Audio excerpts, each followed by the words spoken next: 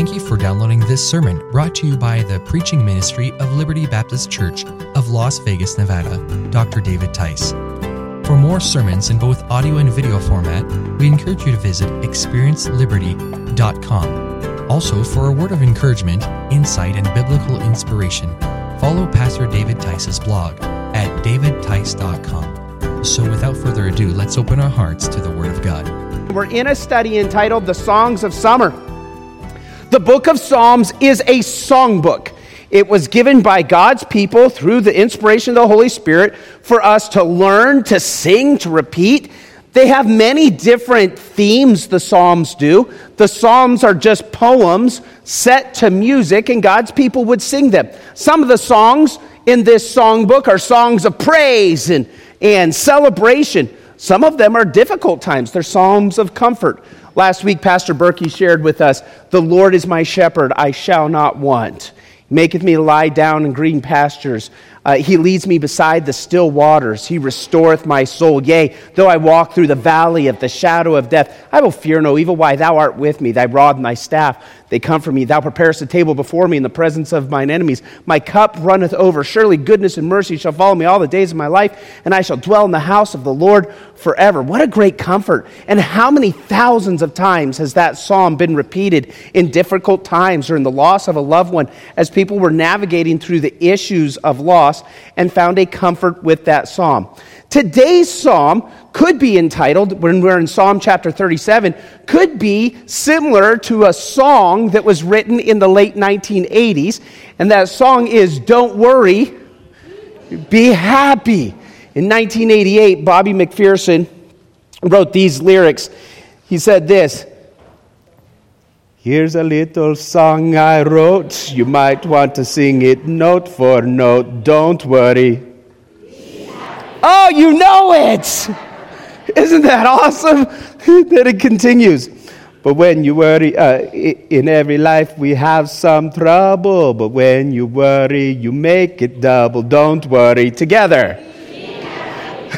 "Don't worry, be happy." Now, man, this is just kind of puts you in a good mood whenever you sing that. I listened to it 3 times on the way into church this morning. My poor kids, some of you are about ready to take your cell phones out and get that next verse, and that's not happening. So you'll have to go to experienceliberty.com in order to find out. So he wrote this verse, and when he wrote this verse, or wrote this song, fun song, interesting song. I was in my sermon prep this week. I watched many YouTube videos of this song, and I watched Robin Williams dancing with him in a comical manner. Just a fun song that helps you remember, don't worry, be happy. Now, Bobby McPherson's take on this thought is, look at me. I'm happy, and since I'm happy, you should be happy too. One of the verses of the song say, if you don't have any money for your rent, don't worry. Be happy. Well, okay. Why? Because Bobby McPherson's happy. And then he also says, the next time you feel like worrying, I'll give you my number, you call me, I'll make you happy. And it's very centered on, hey, I'm happy, and since I'm happy, you should be happy. And there is some truth with that. I think that happiness can be contagious, don't you? When you smile, I like to be around happy people more than I do discouraged people, don't you? So there is a thought that there is some truth that happiness can be contagious, but I don't want my happiness to be dependent upon Bobby McPherson or Paul Todorovich or Mario Giannini, because he's a White Sox fan, and they have very little to celebrate.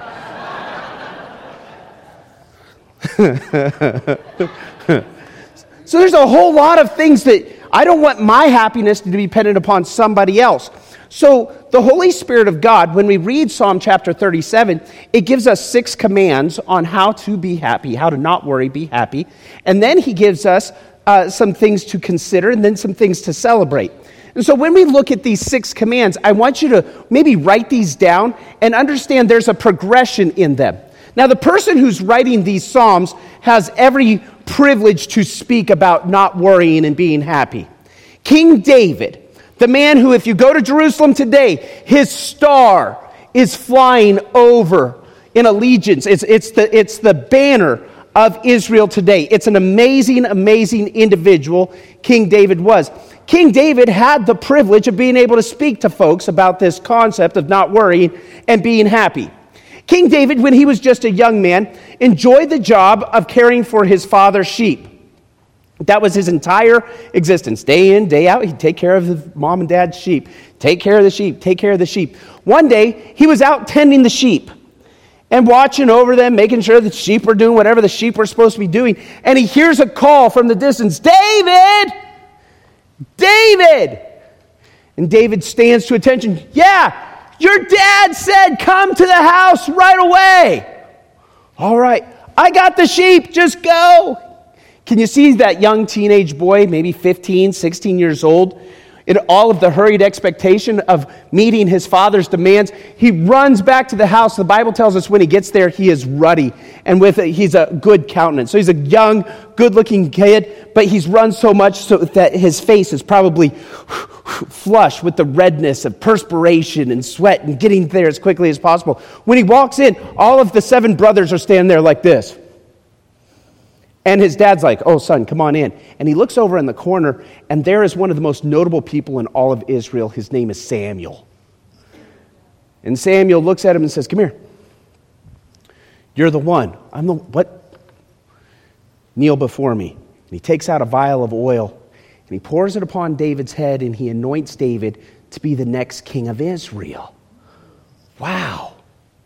David stands up. They probably have a little bite to eat, and the day ends. And the next day, David goes out and takes care of the sheep again.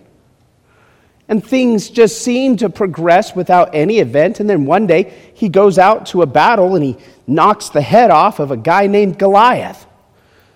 And then we find him in the palace. And then we see anger raging upon David, because all of the affection that Saul, the current king of Israel, had was being directed now to this young guy named David. The Bible tells us that Saul puts his ire upon David. In fact, on more than one occasion, he takes a javelin and he throws it at David, trying to take his life. David escapes and flees and goes out. And David realized it's no good for him to be inside of Saul's house any longer, even though he is now married to Saul's daughter. He's the son-in-law of the king. David goes and flees. And David, for more than a decade, many people believe, is living as public enemy number 1. He's the anointed king of Israel. But he's hiding in caves. This is a picture of some of the caves of En-Gedi from modern day. He's hiding in caves. When we think about going out and camping, we think of a beautiful, serene place with nice canvas and propane, and many of you even bring your satellite TVs along. Except for Mario, because he's a White Sox fan and they're just going to lose anyway. But besides that, everyone's having a good day. So we think of camping and it's recreational, but not David. David, when he's going camping, he's trying to find some place of comfort inside of this horrible terrain, desert, exposed to the elements, hiding back in caves, underneath open stars.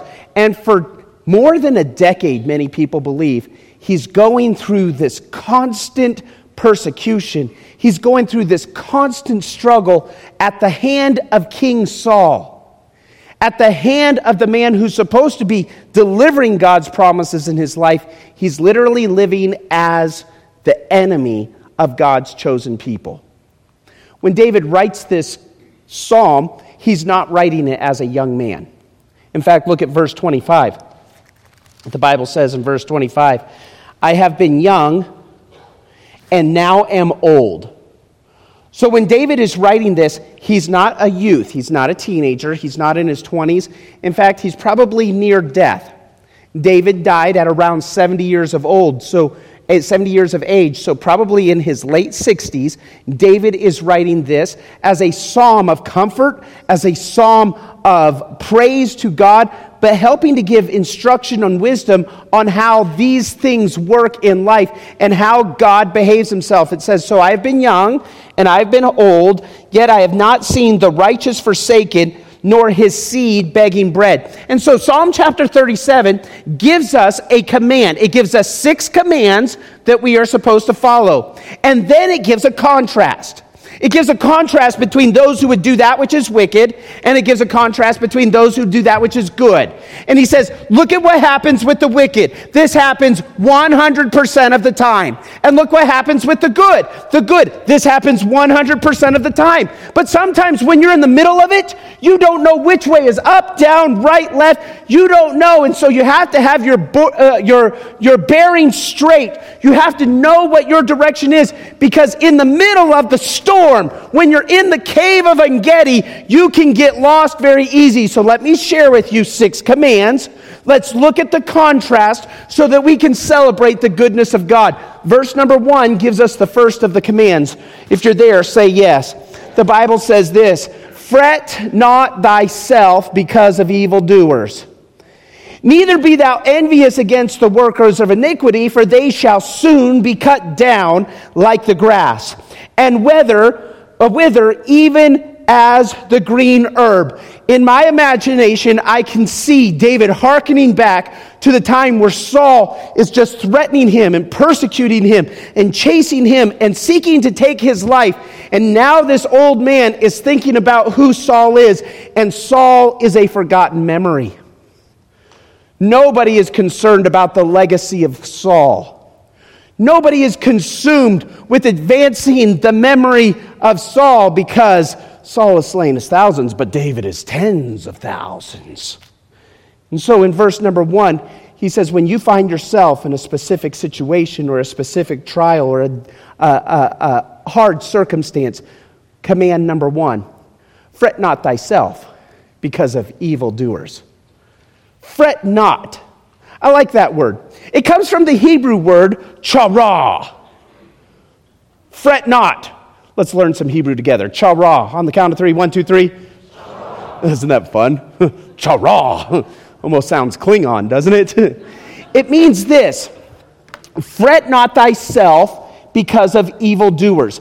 What our tendency is when we see something difficult happening, when we see a challenge that's about to approach, or when we become worried about something, our tendency is to warm it up a little bit, don't we? And almost like nurturing a campfire, we blow on it. We try to get that flame going. We let it spark just a little bit. Click, click, click, click. Almost like you were on Tuesday night with those little fuses. Click, click, click, click. The idea is with chara, don't click, click, click, click at it. Don't put any attention at it. You don't let it fizz up. You don't let it burn up. You don't even let there be a spark in it. Now that's against our human nature, because we can worry about a lot of things, can't we? We can worry about the political environment of our country, can't we? We can worry about the economic environment of our country, can't we? We can worry about Ukraine and gas prices and NV Energy. How many of you got your power bill this week? NV Energy just sent me they've been sending me these emails. Here's your NV Energy snapshot. And when I get the snapshot, I'm like, I don't want to see that. And then they do a comparison between you and your neighbors. And I don't know if there's anything more pharisaical than comparing yourself with your neighbors. Like, well, at least I'm not like Eric. Eric, you waster. Eric's my neighbor. At least I'm not like Eric. He must waste so much energy. I'm in the good category. He's in the average. But when I get that, I look at my bill and I'm like, oh, NV Energy. Traffic. Oh my goodness, what am I supposed to do? This is what God says to do, because we can worry about a number of different things. We can worry about COVID, we can worry about sickness, we can worry about job opportunities, we can worry about everything. In fact, we could almost be professional worriers. If someone could make money for worrying, we'd be really good at it, wouldn't he? How many of you know somebody who worries a lot? How many of you are raising your hand and you're that person, right? Just can worry. We worry. And this is what David says. He says, don't even allow it to click, click, click, start. What we do is we start cooking with charcoal. And then we pour lighter fluid on it. Here's a problem. That's a problem. And we stay up at night. That's a real problem. We need to fix this problem. Honey, get me the lighter fluid. Honey, I have no more eyebrows. And the Lord says, here's command number 1. Command number 1, fret not yourself because of evildoers. Do you know somebody who's doing wrong? You ever had somebody violate you? You ever had somebody that seems to be doing well, but you know who they really are? I know who they really are. When they did this, and they did this, and how come they get to drive that car and live in this house, and it seems like God doesn't care? Somebody needs to care. If God's not going to care, I'm going to. And do you see what we do? We put ourselves in a position of God. God says, "Chara, chara." Don't click, click, click that fuse. Don't click, click, click that fuse. Then he gives us a second command. Fret not. But then he says, number 2, trust. If you're saved here this morning, say yes. If you're saved and you said yes, that means you came to a point in your life someday where you understood, I'm a sinner. Because I've sinned, I'll never be good enough to get to heaven. In fact, my sin is so bad, it has separated me from God, and I don't deserve heaven. In fact, I deserve to go to hell. And there's no baptism, there's no church membership, there's no amount of money, there's no good deed or vice that I could absolve myself from that would ever merit the holy favor of a wonderful God. I deserve hell. But Jesus, God in human flesh, died on the cross to pay for my sins. He was buried and he rose again, proving that he's God and everything he said is true. And he offers me salvation free of charge. So I understand that not by works of righteousness, which I have done, but according to his mercy, he saved me. The Bible tells us this, that for by grace we are saved through faith, and that not of ourselves. It's a gift of God, not of works, lest any man should boast. There's a beauty in understanding that when I come to Jesus Christ as my Savior, and I say, Lord, I've sinned, but you've forgiven, and I accept your forgiveness, I get to go to heaven, not because I'm a good person, but because Jesus paid for my sin. What a wonderful truth. And so there is this trust that if you know Christ is your Savior, you trust God. If you know Christ is your Savior and you trust God, say yes. Okay, so there is, if you just said yes, there is this overwhelming culture, let's say it that way, this overwhelming culture of trust in your life. That if I were to say to you, Sam, do you trust God? You would say, if you didn't, it would have blown the whole illustration, Sam. So thank you for saying yes. Okay, I trust God. Why? I trust God. I trust God. Now, this word trust is a little bit different word than that all-encompassing. Of course I trust God. This word trust is the word batak from the Hebrew word, and it means for a specific advent. Okay, what's that mean? If you're saved this morning and trust God, say yes. Now, don't answer out loud, but do you ever worry about something? A situation shows up on the news. Oh, my goodness. You get a report back. Oh, my goodness. You get a health diagnosis. Oh, my goodness. And don't you trust God? You even have this culture of trusting God. You trust God that you go to church. You are a God truster. You are a trusting of trust God. You trust God. That's the whole culture of your life. But then this specific situation comes up, and it's like, I need to worry about that one. Do you trust God? Oh, yeah, I trust God. Yeah, he's taking me to heaven. I love Jesus. Died on the cross, buried for my sin. Jesus is awesome. But yeah, I just got to worry about this thing. The word trust, look at verse number 3. The Bible says, trust in the Lord. And then it's accompanied with another action verb, do. How do I trust in the Lord? Okay, this is how I'm going to trust the Lord. There's a war in Ukraine. Ah! I trust the Lord. What am I supposed to do about it? Do good. What am I supposed to do about the war in Ukraine? To be honest with you, there's very little Matthew Tice can do about the war in Ukraine. So you know what God tells me to do? Go to work tomorrow. Do good. Be nice to Brianna. Maybe even buy her something, like flowers. And if she does good, she'll give me a kiss for it too. Trust in the Lord and what? Do good. What's do good? Be kind. Be forgiving. Pay my Envy Energy bill. Well, I want to, but there's this really big problem with Ukraine. You know what I can do? I can make my car payment, and I can love my kids. And when the 9-year-old's acting like a 9-year-old boy sometimes acts, I discipline him as a father. What's that doing? That's doing good. This is so beautiful because I don't have to worry about what's happening in Washington, D.C. Do I? All the time. I really do. I saw what was going on in Delaware yesterday. Kind of made me a little confused too.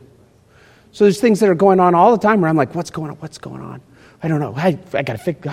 So I get concerned about things, but I can't do a whole lot about that. But you know where I have a lot of autonomy, and let me say this, a lot of sovereignty? I have a lot of sovereignty about what I do tomorrow, what I do this afternoon, and how I treat my family, and how I pastor a church, and how I interact with Christians, and how I live my life on a day-by-day basis. So the Bible says, trust in the Lord for that specific event, and you do good. One preacher said it this way, brush your teeth. What are you supposed to do? Make your bed and brush your teeth. So brush your teeth. And this is what's beautiful. God takes ordinary people and he puts them in extraordinary circumstances when they're obedient to him. And rather than looking for the miracle answer to chia, grow yourself out of the problem, God desires for us to, where we are in our specific days, in our specific lives, to pay our Envy Energy bill, to love our spouses, to raise our children, to do what is right. Trust in the Lord. Well, this is a big event going on. Trust in the Lord and do good. Just do good. What's the right thing to do? Well, if I was doing the right thing, I would do this, then do that. But I really want to make a difference. Okay, then do good. Do good. Isn't that easy? It's not so complicated. Then check this out. Then he says to delight. One of my favorite verses in all of the Bible is Psalm 37 and verse 4. Delight thyself also in the Lord, and he shall give thee the desires of thy heart. A couple weeks ago, I told you that I messed my back up in a mud pit. And some of you were so kind, and some of you weren't. So I was walking like this. And I went to the chiropractor for the first time in 30 years. When I went to the chiropractor, that guy looked at me, he's like, whoa. He said, you're kind of messed up, aren't you? Yeah. He said, come on over here, lay down. And he put me on the table. He said, and he started feeling my back, and he started feeling my hips. He said, oh, man, your hips are all out of line. And I said, I know.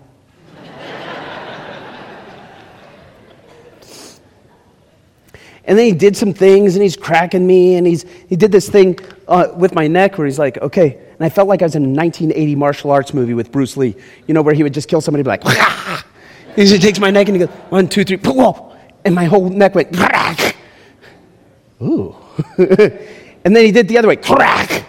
And then he took this leg, and he said, okay, breathe in, and then exhale. And as I was exhaling, he took the whole weight of his body. He's a big dude, like 6'2". He's a big dude. Took the whole weight of his body, and he yanked on this leg. And when he did, every joint from my ankle to up here went, crack. And I went like this in his office. Ah!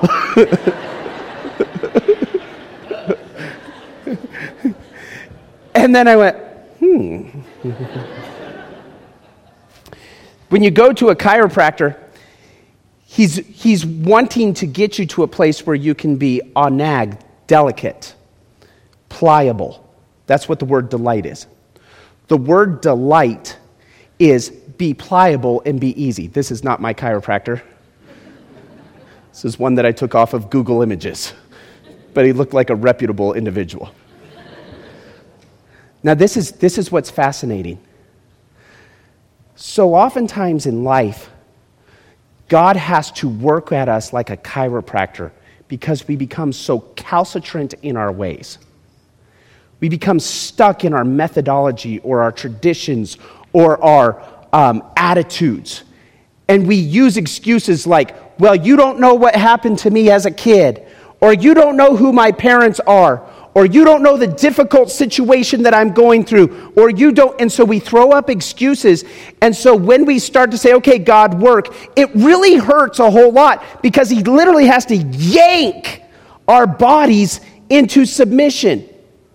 And the work of God in our life, it hurts, and it's painful, because he's yanking, and he's pulling, and he's twisting, and because we've just gotten ourselves all out of sorts. And so when we visit the Lord, it's like, okay, God, I don't even know if I want to do that. Because honestly, I went back to the chiropractor 2 days later, and I was feeling better, but I was a little bit scared of what he would do when he pulled that leg again. Because that moment, it was just a time of deep angst, fret. But I knew it was the right thing to do, okay? The Lord wants us to be delicate towards him. When Brianna and I had our 21st anniversary, one of the gifts I gave her for our anniversary is I said, why don't you go get a 90-minute massage? And so she went and got a 90-minute massage. I don't know what they do to those people when they go and get a massage, but the smells, the sounds. She said they put on this music, and it had sound effects.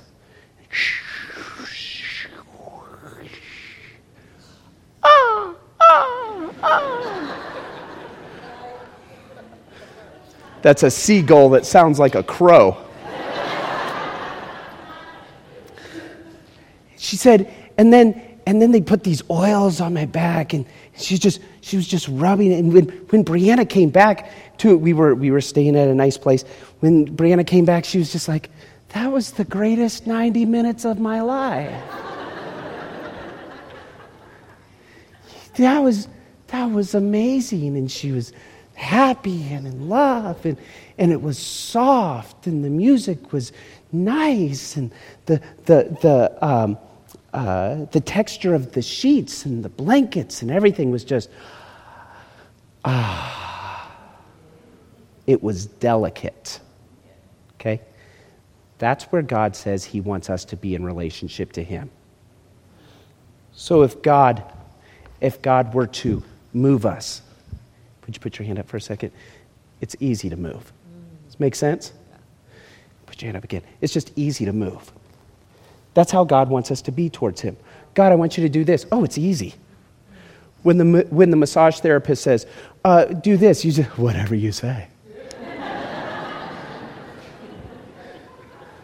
When the chiropractor tells you to do something, you're like, dear Lord Jesus, I know I'm a sinner. Because of sin, it's really going to help. The best way I know how, I ask for your forgiveness. Ah! Do you see the difference? Do you see the difference? Christians, he says here, are supposed to live in delight.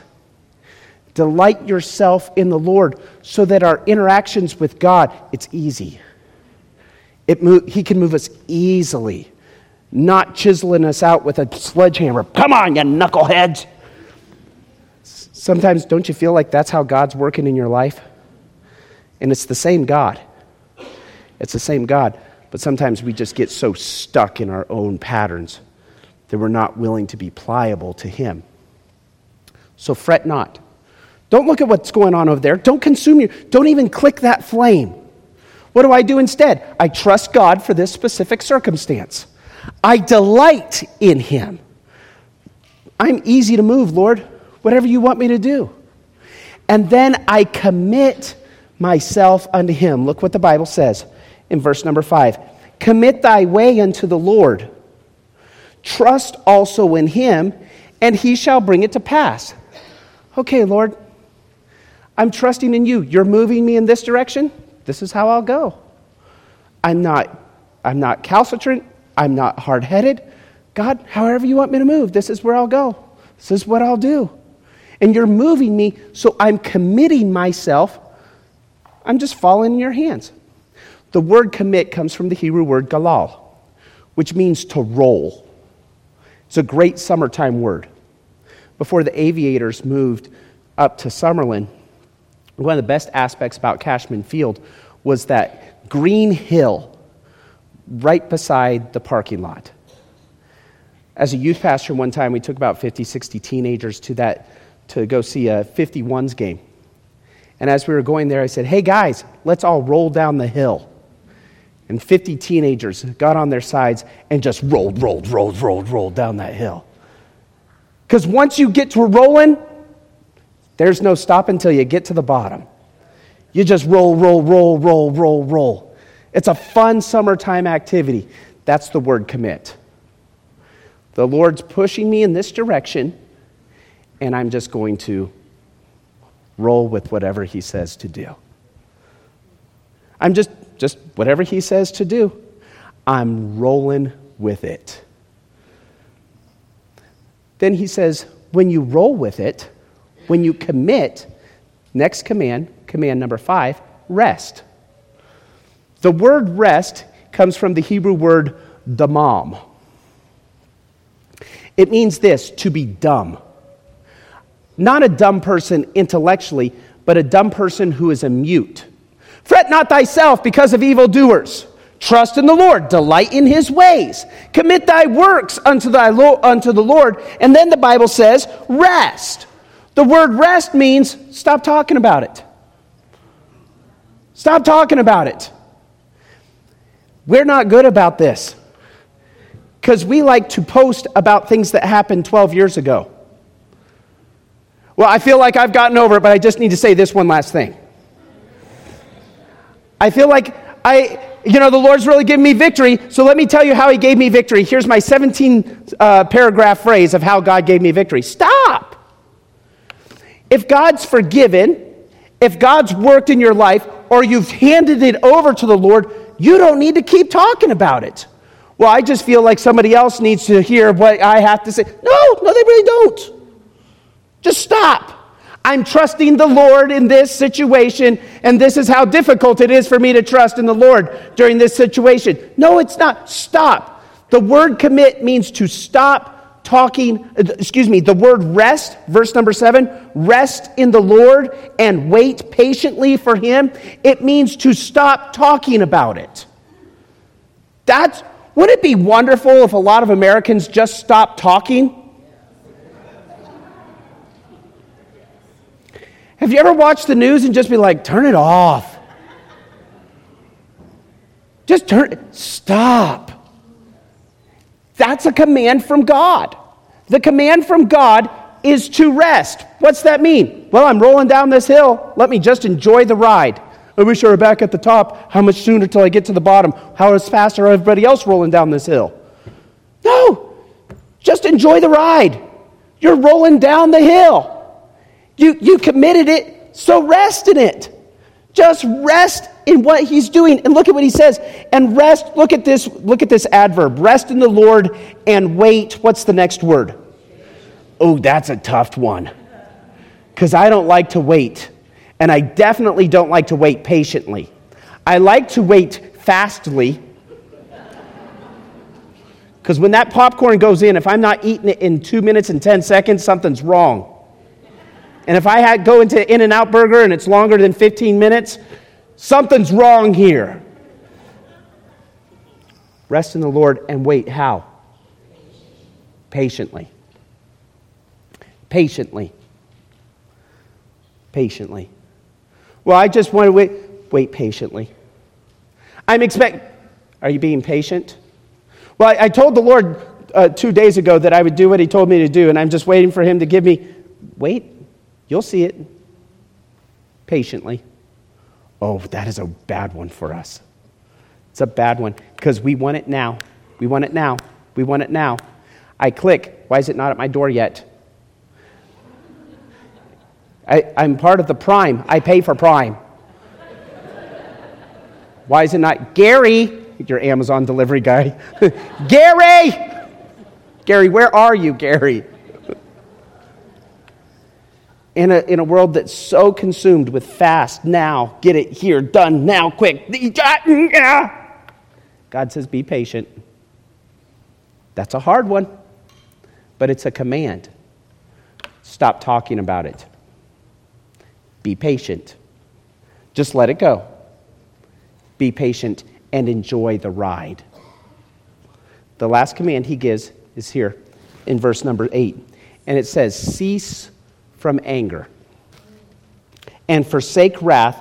Fret not thyself in any wise to do evil. Well, I just told her that she needs to do this, and if she doesn't do this, then something bad's going to happen. It's going to be really bad. I told him, I don't know how many times I told him, and he just needs to do this. Fret not. But I just love him so much. Fret not. Trust in the Lord, do good. You do right. Delight, be pliable. Don't worry. Commit, okay, I'm just going to go all in that this is what the Lord wants me to do, and I'm not going to talk about it. And I'm going to cease. Check it out. I'm going to cease from anger. The word rapha means to let go. Wouldn't it be horrible if somebody's in this environment on a laptop, sending emails furiously? If you see somebody on a laptop there, you say, let it go, bro. You're on island time, man. One of my favorite things I ever did, I was on Highway 2 in Oahu, and I was driving from Camp Kapono over to Waikiki Beach. And I had a group of teenagers in this van because we were serving at this camp for a missions trip. It was a wonderful missions trip. So we're driving on Highway 2, and as we're driving on Highway 2 towards Waikiki Beach, I'm in a van full of teenagers, and I look over, and here's a brother, okay? He's part of the Ohana, the family, an island family, and he had no shirt on. He had kind of a beat-up, late 80s pickup truck, like a Toyota Tacoma, that kind of, maybe a Chevy Love pickup truck. And he was driving on the highway going about 55, 60 miles per hour, and he was passing us, but he wasn't steering. He was steering with his left foot. And with his hands, he was playing the ukulele.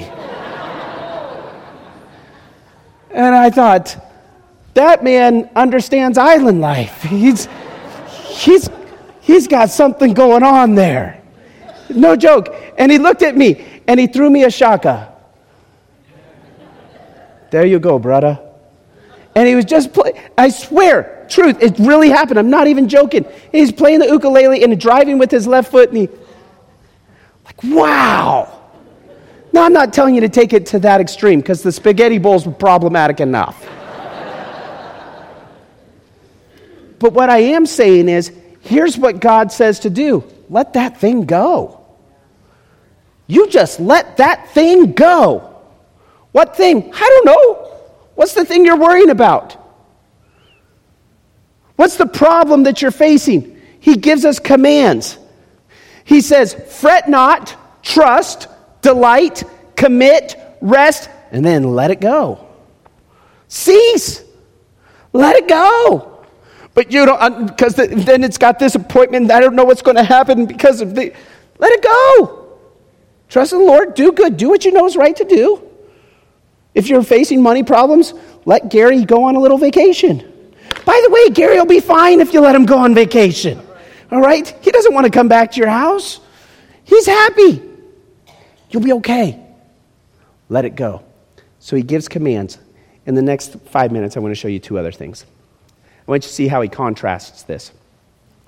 Say, well, wicked people, they're getting away with all of this, and bad people are doing all these things, and all these things. Trust in the Lord, do good. Commit thy works, commit thy ways unto the Lord. Cease, fret not. Okay, I got that. I'm God. By the way, I'm still God. The Lord doesn't stop being God even if you start taking some of the burden of worry. Like, Lord, I got this part. I'll take the 89131 area code just for a few hours. It's on me, Lord, thanks. You can't even handle your own address. So the Lord says, don't fret. Let's look at the contrast. This is what happens. But wicked people, they're doing wicked things. What's going to happen to the wicked? Look what the Bible says. The Bible says in verse number 9, the wicked shall be cut off. 100% of the time.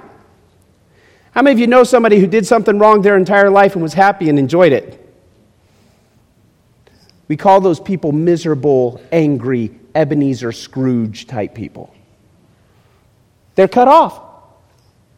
They meet their end. Look at verse number 10. For yet a little while, and the wicked shall not be. The idea is they cease to exist.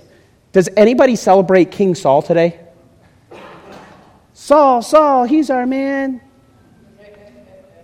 But there's a flag in Jerusalem today that celebrates David. Wow. Saul, who is he? The Bible tells us that the wicked plot evil. Their days are consumed with how they can get those who are right. Look at verse 12. The wicked plotteth evil against the just. Aren't you so glad? And this is what happens. When you put yourself in a position where you've got to put the wicked in their place, you've just swapped places. Let me say it again. When you put yourself in a position where you become the avenger, the executor of righteousness against those who have somehow offended, when you put yourself in that place and you are plotting evil, you just aligned yourself with the wicked. I can let it go. Well, I'm going to set up this whole scenario and we're going to get them. God's got his job. Let God do his job. Now, there would be some exceptions to that, right? I'm thankful for police officers, aren't you? The Bible tells us that they act as ministers of righteousness for his sake. So I'm really glad whenever police officers get bad guys, aren't you? That's their job. God ordains them. They are ministers of righteousness. But if you're bagging groceries, you do not need to be the minister of right. You do not need to become a vigilante. You are not Mad Max. Let it go. They plot evil. This is amazing. Look at verse number 3. Look what God does to those who are wicked. The Lord shall laugh at him. You ever seen a little barking chihuahua? You ever seen a big English Mastiff? You know, a big old oof, oof, oof, oof. English. I'll have a spot of tea. A big English Mastiff, a little barking chihuahua. And they come at a big English Mastiff like this, and the English Mastiff's like, poof, it's just a little weenie dog. The Bible says that the Lord laughs at the wicked. The Lord, you're going to do what? I'm still God. I'm still God. The wicked harm themselves. To me, this is where I think it most closely aligns with Saul. Saul took his own life. He fell on his own sword.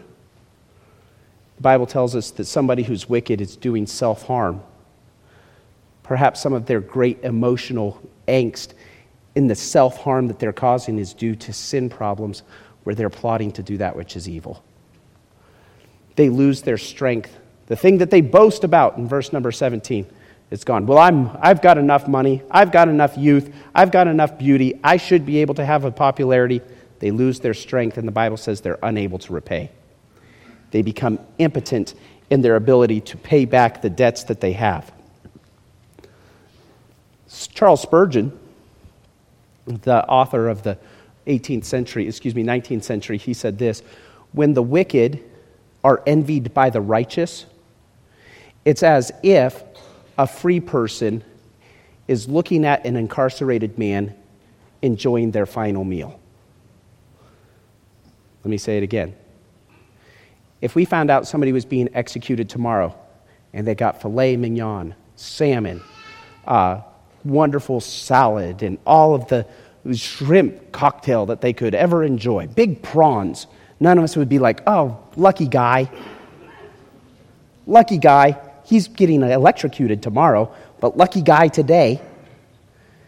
The Bible tells us, Charles Spurgeon said, it's as foolish for a righteous man to look at the wicked and envy that person in the same manner that would be foolish for us to envy a person on death row eating their final meal.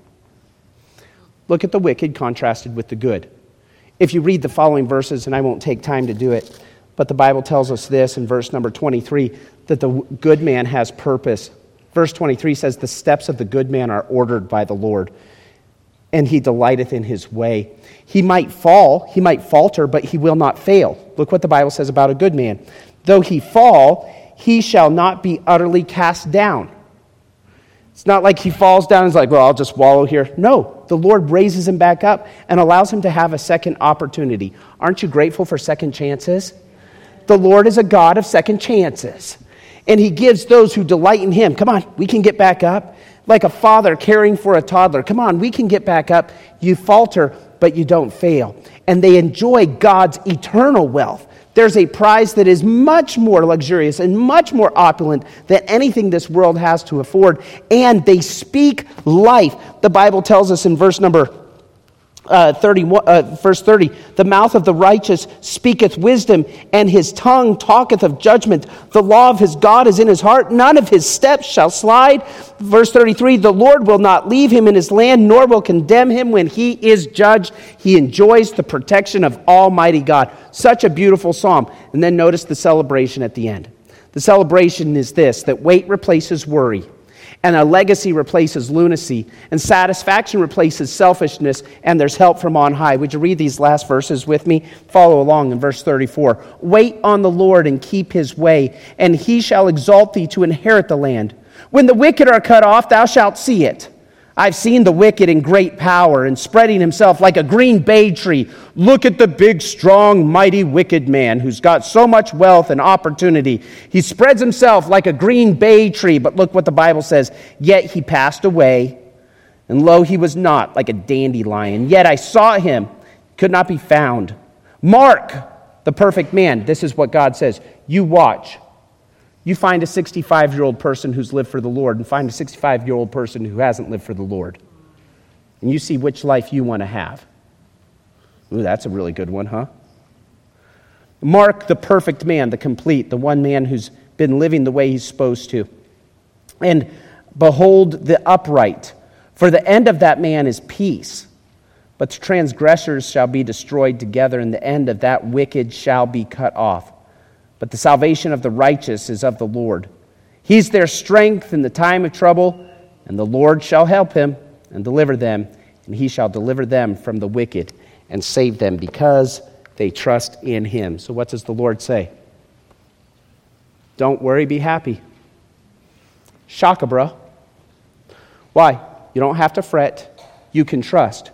You can delight. You can commit. And when you commit, you can cease and you can rest in the promises of God, and you can live the island life, brother. Don't worry, be happy. Trust in the Lord and do good. Father, we thank you for your word and the time together today. We pray that you use it, help us to apply it to our lives. When the circumstances of this life overtake us and draw our attention away from you, I pray that we would remember the words that Psalm 37 teach us, to fret not, to trust, to delight, to commit, to understand that you're in control of all things. Thank you for the contrast that you provided for us. And Father, may we be faithful ambassadors of who you are in this generation. We ask this in Jesus' name we pray. We hope that message was an encouragement to your heart. Now, for weekly updates and for information about Liberty Baptist Church, be sure to follow us on Twitter and like us on Facebook at LBC of Las Vegas. Well, that's it for today. Thanks again for listening. Until next time, God bless.